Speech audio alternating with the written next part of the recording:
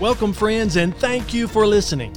I'm Scott Sullivan, Discipleship Catalyst with the Georgia Baptist Mission Board, and our team exists to strengthen Georgia Baptist churches in the area of discipleship.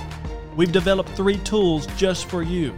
The Watershed Principle, which identifies the 6 main ministries of the church that must be healthy to produce world-impacting disciple makers. The Spark Conference. Last year's conference saw over 33,000 views from 45 different states and 18 countries. This year's conference will premiere on August the 12th with best-selling author Tony Evans, Ben Mandrell, president of Lifeway, and David Kinnaman, the president of the Barna Group. We also have learning communities that are set up throughout Georgia, which exist to help you finish the task of leading your family in ministry well. You can see our website to find one near you. Also, every Thursday at 3 p.m., you can catch this broadcast through Facebook, Instagram, or multiple podcast platforms.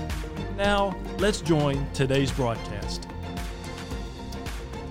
Hey, we have a timely and super insightful interview today. I've got Dr. Brent Crowe, author, gifted communicator, vice president, Student Leadership University, which has been called one of the top leadership training for Christian students in the world. So just to let you know what level they're leading at with SLU. He's a husband to Christina and a father to a whole pile of kids. And just a reminder, folks, listen, we want to give away a stack of resources.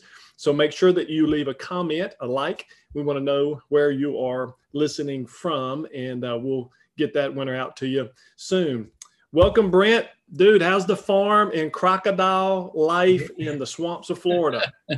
Well, thank you for that kind introduction, Scott. Yeah, we're doing good. We live out in Cow Country, USA, about 45 minutes to an hour outside of Orlando, and we're actually in the process of clearing about 5 acres for farm animals. So, but I do it all wearing my Vans or my Chuck Taylors, and so I'm keeping it all on the level. That's right. You're just working it out. You know, that's what I'm talking about. The new style of farming. And you got 6 kids now? We do. We have walked into the pandemic with 3. And then we had the amazing privilege right at the beginning of the pandemic, in May, we received an email from a lawyer friend who works in child advocacy. And there was these 3 amazing, beautiful kids that needed a home. And there was a group of people who were trying to keep them out of the system. And so our lawyer didn't reach out to us thinking we would be that candidate. She was reaching out thinking that we might be able to connect with some other families. And yes, lo and behold, our hearts, to use that John Wesley phrase, was strangely warmed. And we fell in love with them instantly and felt like they were ours. And the miraculous process happened. And it was miraculous because that we met them and they were in our home within a month and a half. And so our family birthday now, this is fun, Scott, is June 30th. So every June 30th, we're going to throw a birthday party because that's our family's birthday. That's what we're saying. It's our family's birthday party. So love it. I love it. Love everything about it, man. And listen, we have a good time every time we get together. I am so grateful that you came on and are sharing with us when we talk about this topic of time management. And we do have a great time every time we get together. And I was just remembering the last time we were together, I think it involved throwing axes, hitting golf balls off the top deck, crushing golf carts, and hanging out with Tadashi. Yeah, it did. And Tadashi brought a pretty good little word that night. We went out and goofed off all day, and then he spoke and taught us that night. And it was the best of both worlds. You got to play and drive and then sit and learn and talk. And so, yeah, it was a lot of fun. Yeah.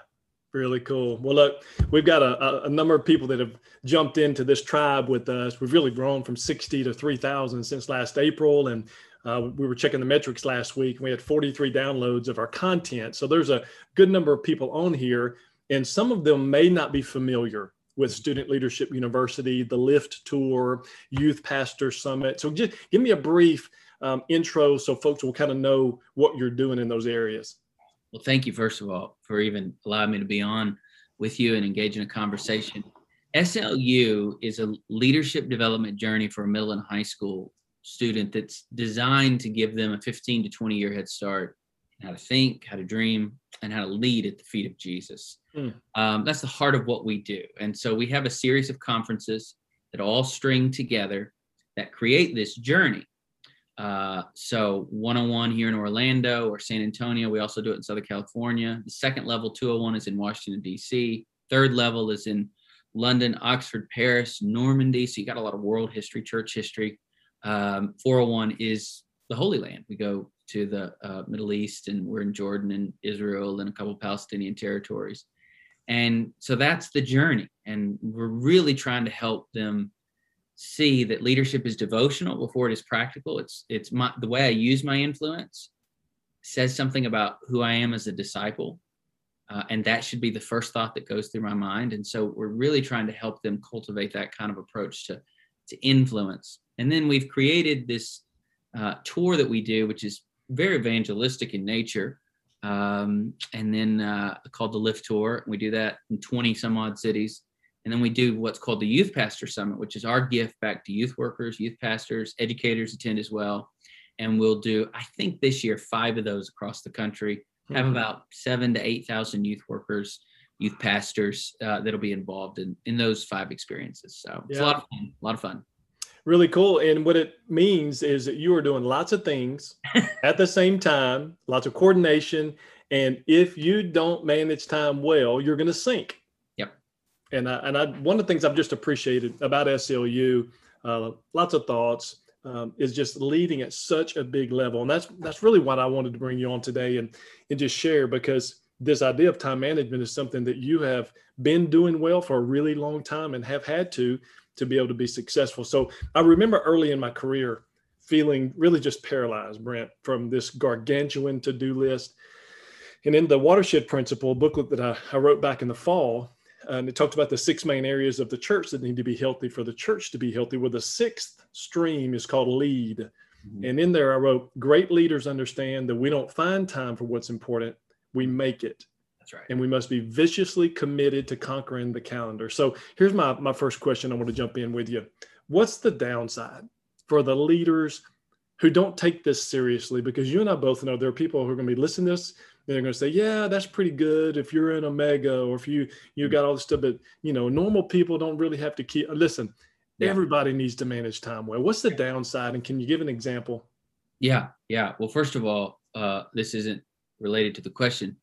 Thank you for writing the Watershed Principle. I know it was born out of a lot of research, but I got to read it for the first time a couple months ago, and I'm very excited about it being featured at one of our youth pastor summits. I just think that idea is we need to saturate our conversations with the Watershed Principle. So thank you for doing that. In preparation for our conversation, Scott, I was trying to figure out how to summarize. There's so many downsides. So how do you break it down into just 3 or summarize it into just 3? The first one is, if you don't manage your time, it will be a preventative to you building trust. And the reason I say that is because people won't see you as a competent leader. So if you don't manage your time well, people make some pretty sad assumptions, negative assumptions about you, because you can't even manage you. So how can I trust you to lead me? So you get viewed as a trust erodes, and you can get viewed as an incompetent leader. The second, I think, consequence to not managing your time has to do with health. If you don't manage your time well, your physical health, your emotional health, your relational health, something will be sacrificed. Something will be shorted, and there will be a consequence, temporary or, let's be honest, permanent. Yes. I mean, there's marriages that have fallen apart because there's pastors who are no longer married because they didn't manage their time well, and their wife didn't know who that man was anymore. And so there can be temporary or permanent consequences to not managing your time well. And then the third consequence I wrote down is that if you don't manage your time well, then there's no margin for creative thinking or dreaming. There's no margin to wrestle with the big questions that have to do with some big issues in whatever subculture I may find myself, whatever city or region I may find myself. What would it look like if God got his way in this scenario? Well, I got to have the margin to wrestle through that. And if I don't manage my time, I don't have the margin. For me, I love preaching. I love preaching. I love writing. I love what the Lord allows me to do. I love leading. I love coming alongside and helping to develop. And Lord knows I got a lot more developing myself to do. But for some reason, He's placed me in a position where I'm allowed to do a lot of that. Mm-hmm. I'm a storyteller. When I preach, I believe strongly in story. Well, I looked up a few years back and I realized that my sermon prep would get shortchanged if I didn't manage my time well. Yeah. And because I'm a storyteller, I would lean on my strengths. And here's what happens. If you don't manage your time well, one of the great consequences is your strength can become your weakness because you lean on it, you don't develop it. And so I found that I was not giving sermon preparation the adequate time it deserved. I was not stewarding that well. And the reason is because it was just people around me, no ill intention, just taking a bite out of the calendar, taking a bite out of the day. And I look up and some of those important things I needed to do, like sermon prep, were getting shortchanged. And then I said, well, I'll just kind of wing it, you know? Yeah. And boy, that's, in my mind, that was sinful. I had to repent of that. So those are great nuggets. And that's an example, I guess. That's a great example. And let me throw you a real world that just came up in a topic conversation that I was in. Second chair leader. Mm-hmm. He feels like he works hard. I'm sure he works hard. But he's in a church that has expectations for hours, office hours. And he wants to come in at 10 and leave at 2 or 3 because he's going to have some evening things. But he's complaining that he doesn't have respect. He's not getting respect, right? What would you say to that leader? You know, that because he's getting beat up because he's not in the office necessarily at 8:30 or even by 9. And a lot of times at the end of the day, when people stop by to drop off a check or whatever, he's not in there. What would you say to that guy who's trying to manage the tension of, okay, I can't spend all of my time in the office, right? But I've got to meet some expectations, because that's a real world collision. Yeah. What he's got to manage his time, I would say to him, so that he has proximity to the right people at the right time. You just said, well, he's not there. He wants to come in at 10. So everybody's there and everybody's going, well, he comes in late. He's not there at the end of the day when everybody has to walk out after a hard day of work or somebody wants to drop something off. So he's not in proximity to his team at the right times. That's good. He could probably have the same amount of hours he needed to do offsite responsibilities if he managed his on-site responsibilities in a better time. And so it's impossible to be absent and have proximity at the same time. It's just it's an impossibility. So doesn't work. You can't lead your team without having proximity to them. So I would say get proximity and make a minute feel like an hour, make 10 minutes feel like half an hour, whatever it is, but maximize that time when you have that proximity. And then nobody's going to second guess why you're not here. Because if they have the proximity to you, they're going to be like, oh, wow, he's out there doing this responsibility. Yeah. Thank God he's doing that, because that means I get to do this. Yeah. So. Yeah, because there are times in ministry when we are more visible, and it lets people know that we're available and we're doing something. That's a great word. And really, it's a good bridge into this next idea here. Peter Drucker is quoted as saying, efficiency is doing things right. Effectiveness is doing the right things. So Brent, what are the benefits of taking steps to become more disciplined in doing the right things with time management? Well, the obvious benefits are if the consequences, some of those health things, let's just start with that one. I'm healthier when I manage my time. When I manage my time, I exercise. When I manage my time, it actually affects how I eat. Mm-hmm. When I manage my time, I don't miss a daddy date with one of my daughters. Or if I promised my wife we'd go on a walk or take her out, I don't miss those things. If I manage my time, I don't miss a meeting with an important staff member or a donor or a board member. And so I'm relationally healthier. I'm physically healthier. I'm emotionally healthier when I manage my time. And I can't tell you how important it is to dream. I think if a leader is not dreaming, they're slowly dying.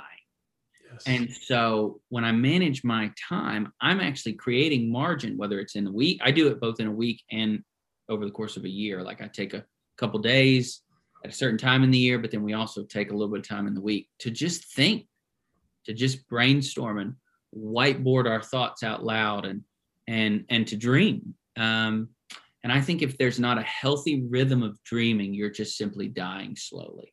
And so we can feel suffocated. Well, the reason we feel suffocated, the reason we're not dreaming is because we're not managing our time. So I think that's another positive. I want to throw one more out there, and that is, Henrietta Mears wrote years ago in a book called What's the Bible All About? I think she wrote this statement when she was summarizing Ecclesiastes, that the way we, and I'm summarizing, I'm paraphrasing her quote, so forgive me, but the way we use our time is the autobiography of our own souls. So you literally get to tell a story with your life. That's what our stories are. I love the Aborigine proverb from Australia that at the end of your life, all you have is your story. I think they're right. You just get one life and you just get one story to tell. So you get to write the autobiography of your soul. That's what God lets us do. And if you manage your time well, you get to determine what that story looks like. So I can't blame anybody else for my story. I can't help where I was born, or if I was born into a bad circumstance, or I had parents that were great, or parents that were abusive, or I was born with means, or I was born impoverished. I can't help those things, but I can determine what kind of story I'll tell out of those circumstances. So God gives us that privilege. So the other benefit is you get to write the autobiography of your own soul. Now, I'm going to sound, my example for this one, Scott's going to be incredibly self-serving, and I don't mean it to be, but it's so personal, I have to share it.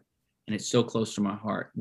We were, when at the time in which we heard about the 3 children, these babies that needed a home, was when the whole world was falling apart.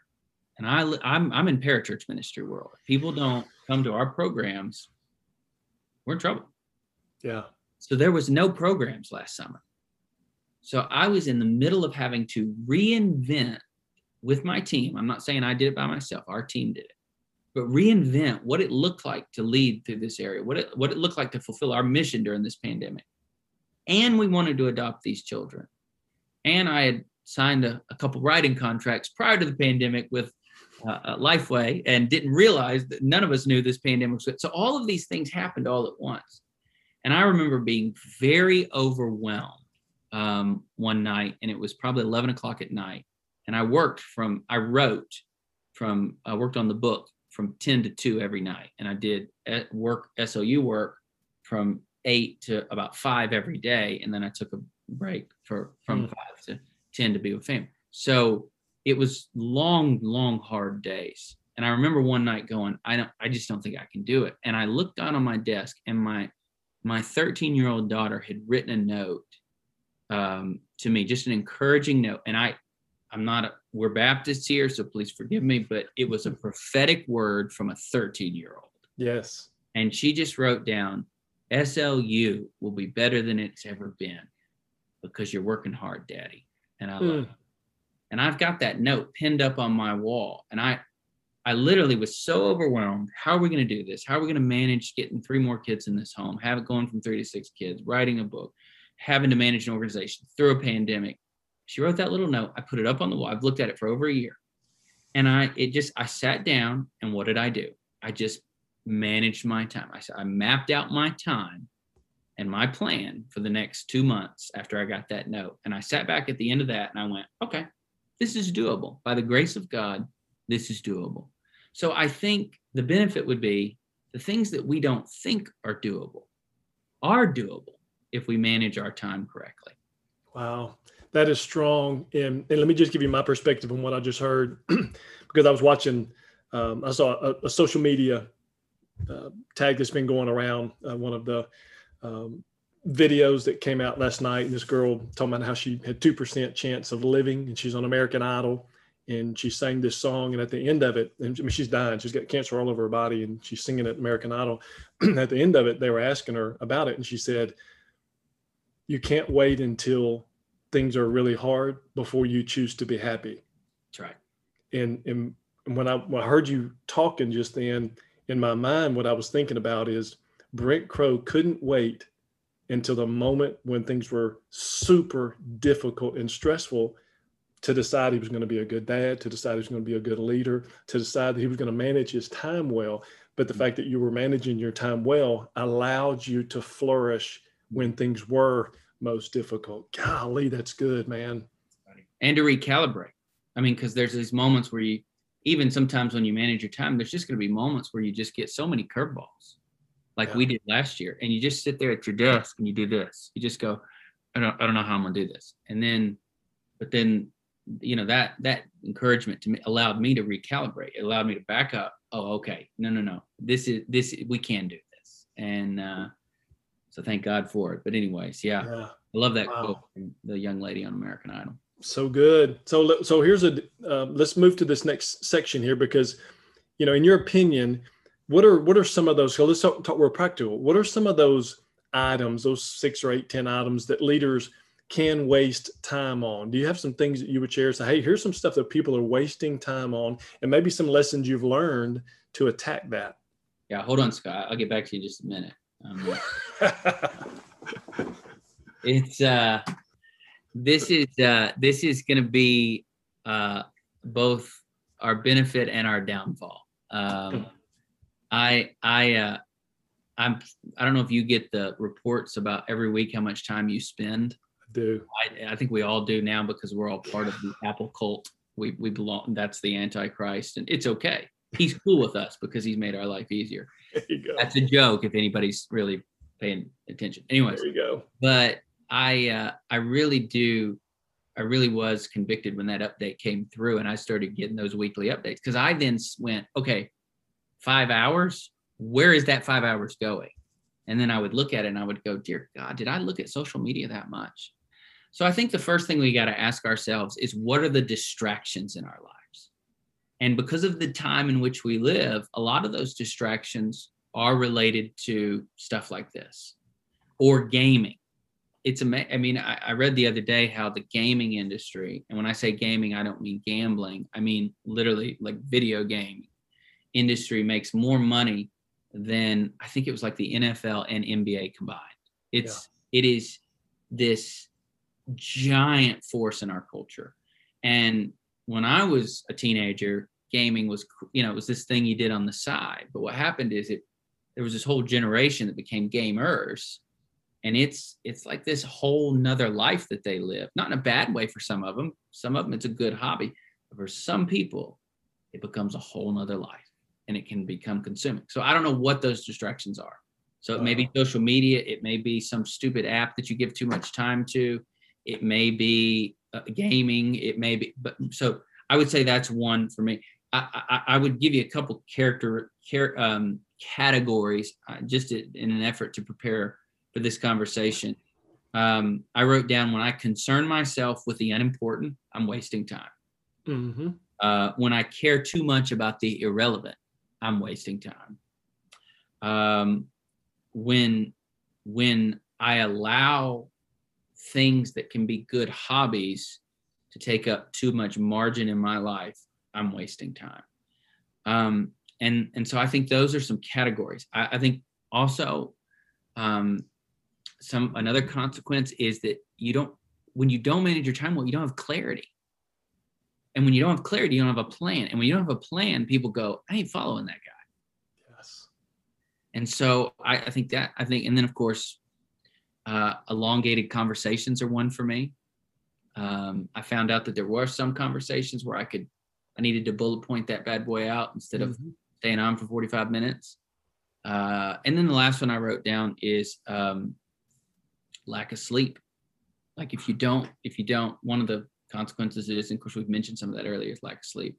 So those are some categories. Those are some consequences of what happens if you. Well, let me double click on something here, because you're bringing up something I literally was just thinking about this morning. So let me see if I can articulate what was on my mind. You talked about the dream every morning. That 7 to 8 before I walk in the office, before I open my door, let people come in, that is think and dream time for me every single morning. Okay. From the time I get up until I allow people to start coming in the office. And I literally was thinking about something this morning. You go to the beach and you see the waves that are crashing on the shore. Mm-hmm. They look beautiful.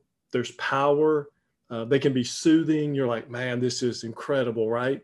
Mm-hmm. But then if you've never gone and walked into that, then you realize there's an incredible riptide undercurrent many times that if you are not being aware of it, that it can just suck you back out to sea, because it's manageable when you're ankle deep. Yeah. But when it sucks you back out into the ocean, man, it just devours you. And I was thinking about this morning, that I felt like in terms of time management and things that we allow ourselves, distractions. And for me, at one point, it could be hunting or whatever, fill in the blank.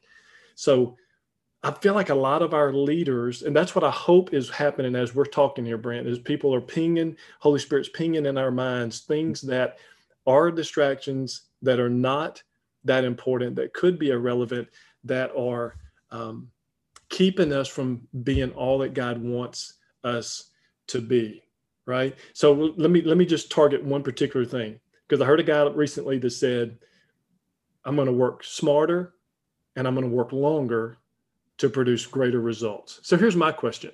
Can you work smarter and not longer and produce greater? Over the long haul, you can. I think there are seasons of our lives where we got to put our big boy pants on and just go get it done. This chapter, the pandemic was a chapter. Now, if we had to live that way for the next 30 years, I'd go do something else. But I'm halfway joking, but there are seasons where you do just have to, you know what? It's I live in Florida, and one where we live, you can draw a straight line down our backyard and you get to Cape Canaveral. And so we get to see all the SpaceX launches. Well, when Elon Musk and his team have their very first manned launch with SpaceX, and think about that. We live in a day and age in which NASA is calling Elon Musk for an Uber ride to the space station. Well, I listened to a couple interviews leading up to that. He was working 80, 90 hours a week because those people's lives were in his hands. He had to send them from the ground 25 miles up to the space station. So that was a difference. So there are seasons where we're going to have to go, but that's the anomaly. It shouldn't be the norm.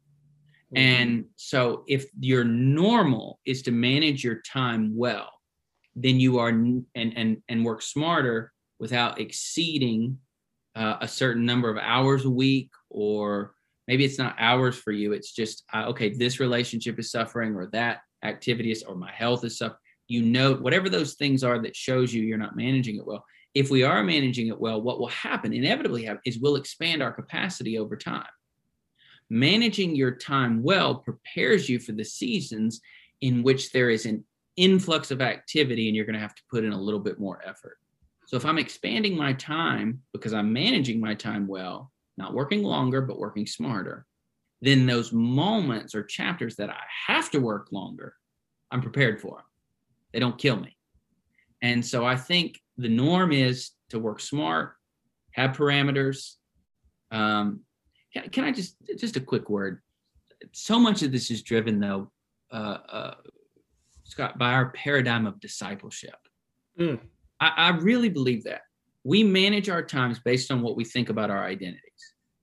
And we far too long, this is a conversation I'm trying to constantly have with student pastors, is our paradigm for discipleship is learn this, go on a few trips, attend. It's do, yep. Like it's very linear in one sense. But what if our paradigm should be pilgrimage?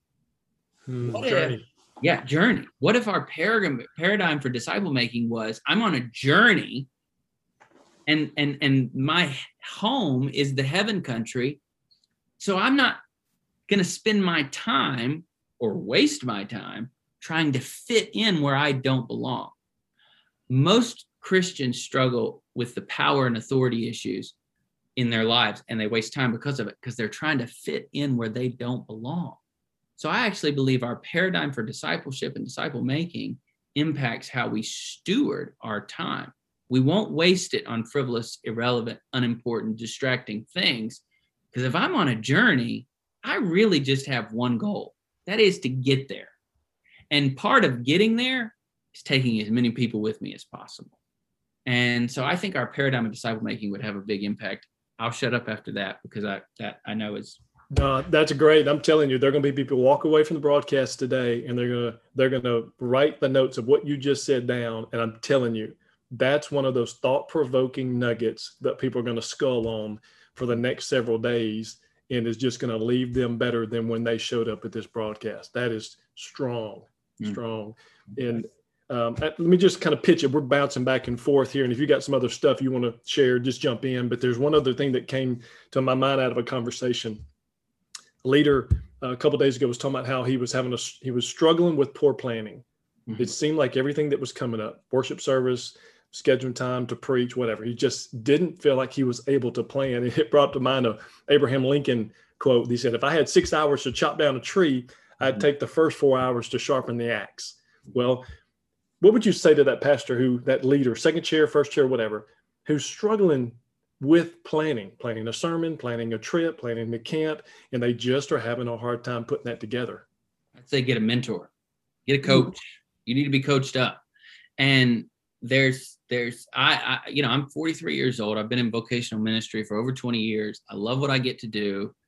But if I ever get to a place where I don't need coaching, God help me, man. I mean, that's arrogance. That's pride. So I've got a mentor. I've got actually a couple of mentors in my life for different things.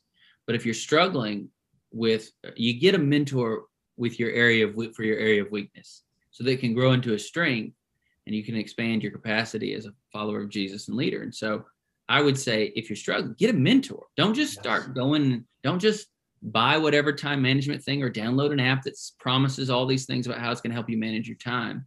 If pilgrimage is the paradigm for disciple making, then let somebody journey alongside you who does that well. And then out of that, whatever tools and resources you need to go out and get.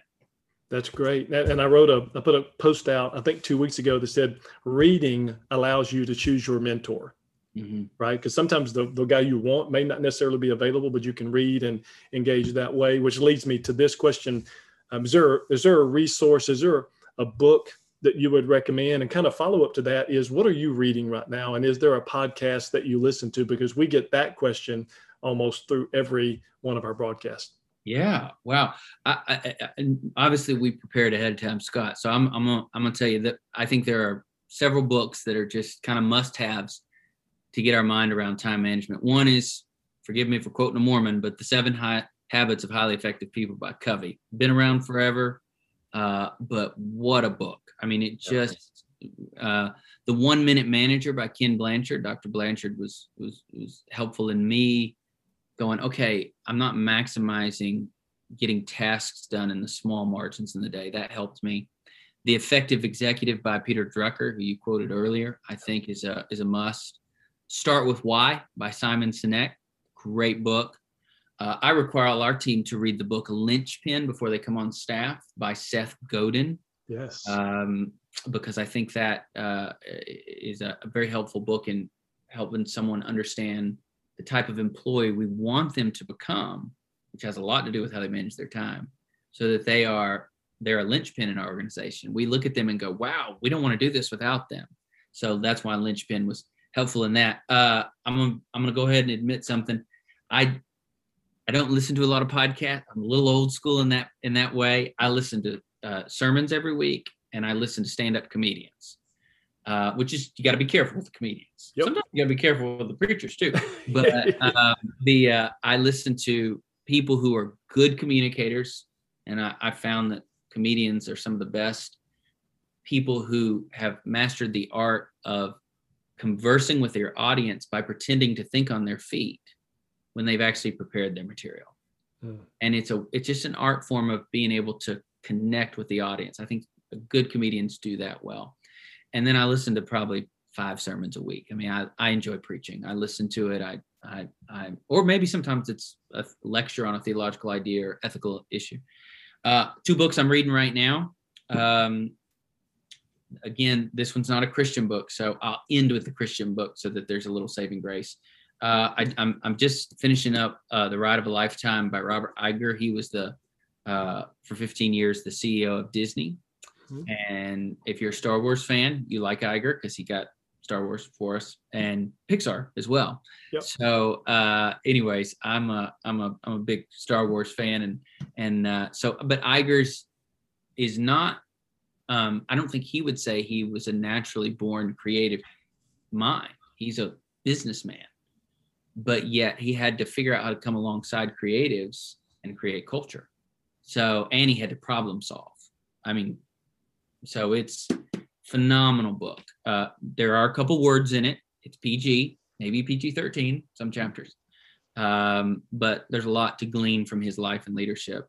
Yeah. I'm reading this book right now, Knowing God, J.I. Packer, classic. I've already read it a couple times before, read it in college, read it in my 20s. I'm reading it again with a group of students, college students that were working through it. And I'm going to be honest with you, it's one of those books that I think I'll read for the rest of my life. Like I'll pick that up again and again. Like every 5 years or so, I need to read the book. So those are 2 books that I'm reading right now. I'm so sorry I don't listen to a ton of podcasts. No, that's good. That's good, man. I just want to give you an opportunity to do that, but also there are going to be some people who want to follow you on social media. How can they catch you? What's your handle on social media? At Brent A. Crow. The A is important, Brent A. Crow, because I get into the social media game a little late, and a middle schooler at a camp got at Brent Crow and just posted about Teenage Mutant Ninja Turtles for a year. So I'm at Brent A. Crow on Twitter, Instagram, and Facebook, and I think that's the only 3 I'm on. So rock on, buddy. Thank you for jumping on with us. Thanks for sharing some of those nuggets about time management. And folks can catch you with SLU on social media to follow and to learn some more things there. And thank you, folks, for listening, joining the broadcast as well. Let me leave you with a thought here from Alexander Graham Bell. He was an agnostic, an inventor of the telephone, and he once said, "Concentrate all your thoughts upon the work at hand. After all, the sun's rays do not burn until brought into focus." Well, that's what effective time management will do for you. And I hope that you pick something up. I hope it helps you lead better. And we'd love to hear what your takeaway from today's broadcast. So leave that in the comments from Dr. Brent Crow. And I want to say a thank you to Ray Sullivan, who's producing for us today, and for your all around just being awesome. And thanks again for engaging. And my prayer is that you will go and make world impacting disciple makers. Amen. Thanks for listening to Georgia Baptist Discipleship Podcast. And we want to give you a gift, the 5 discipleship shifts most churches need to make to produce world impacting disciple makers. You can get this by going to ministryboom.com/5 discipleshipshifts.com. That's ministryboom.com/5 discipleshipshifts.com. This 5-page PDF is a discipleship alignment checklist that may surprise you. It will help you learn why programs are killing your discipleship, the number 1 default worker strategy that keeps churches from empowering their ministries. Learn the OGV factor and how it can revolutionize discipleship, attendance, and evangelism in your church. Again, go to ministryboom.com/5 discipleshipshifts.com. The Georgia Baptist Mission Board is able to provide resources like this because of gifts from Georgia Baptist to the Cooperative Program. For more information on this broadcast and a customized discipleship plan for your church, visit gabaptist.org/discipleship. And by the way, if you found this content helpful, we sure hope you'll share it with a friend. And thanks so much for partnering with us to make world impacting disciple makers.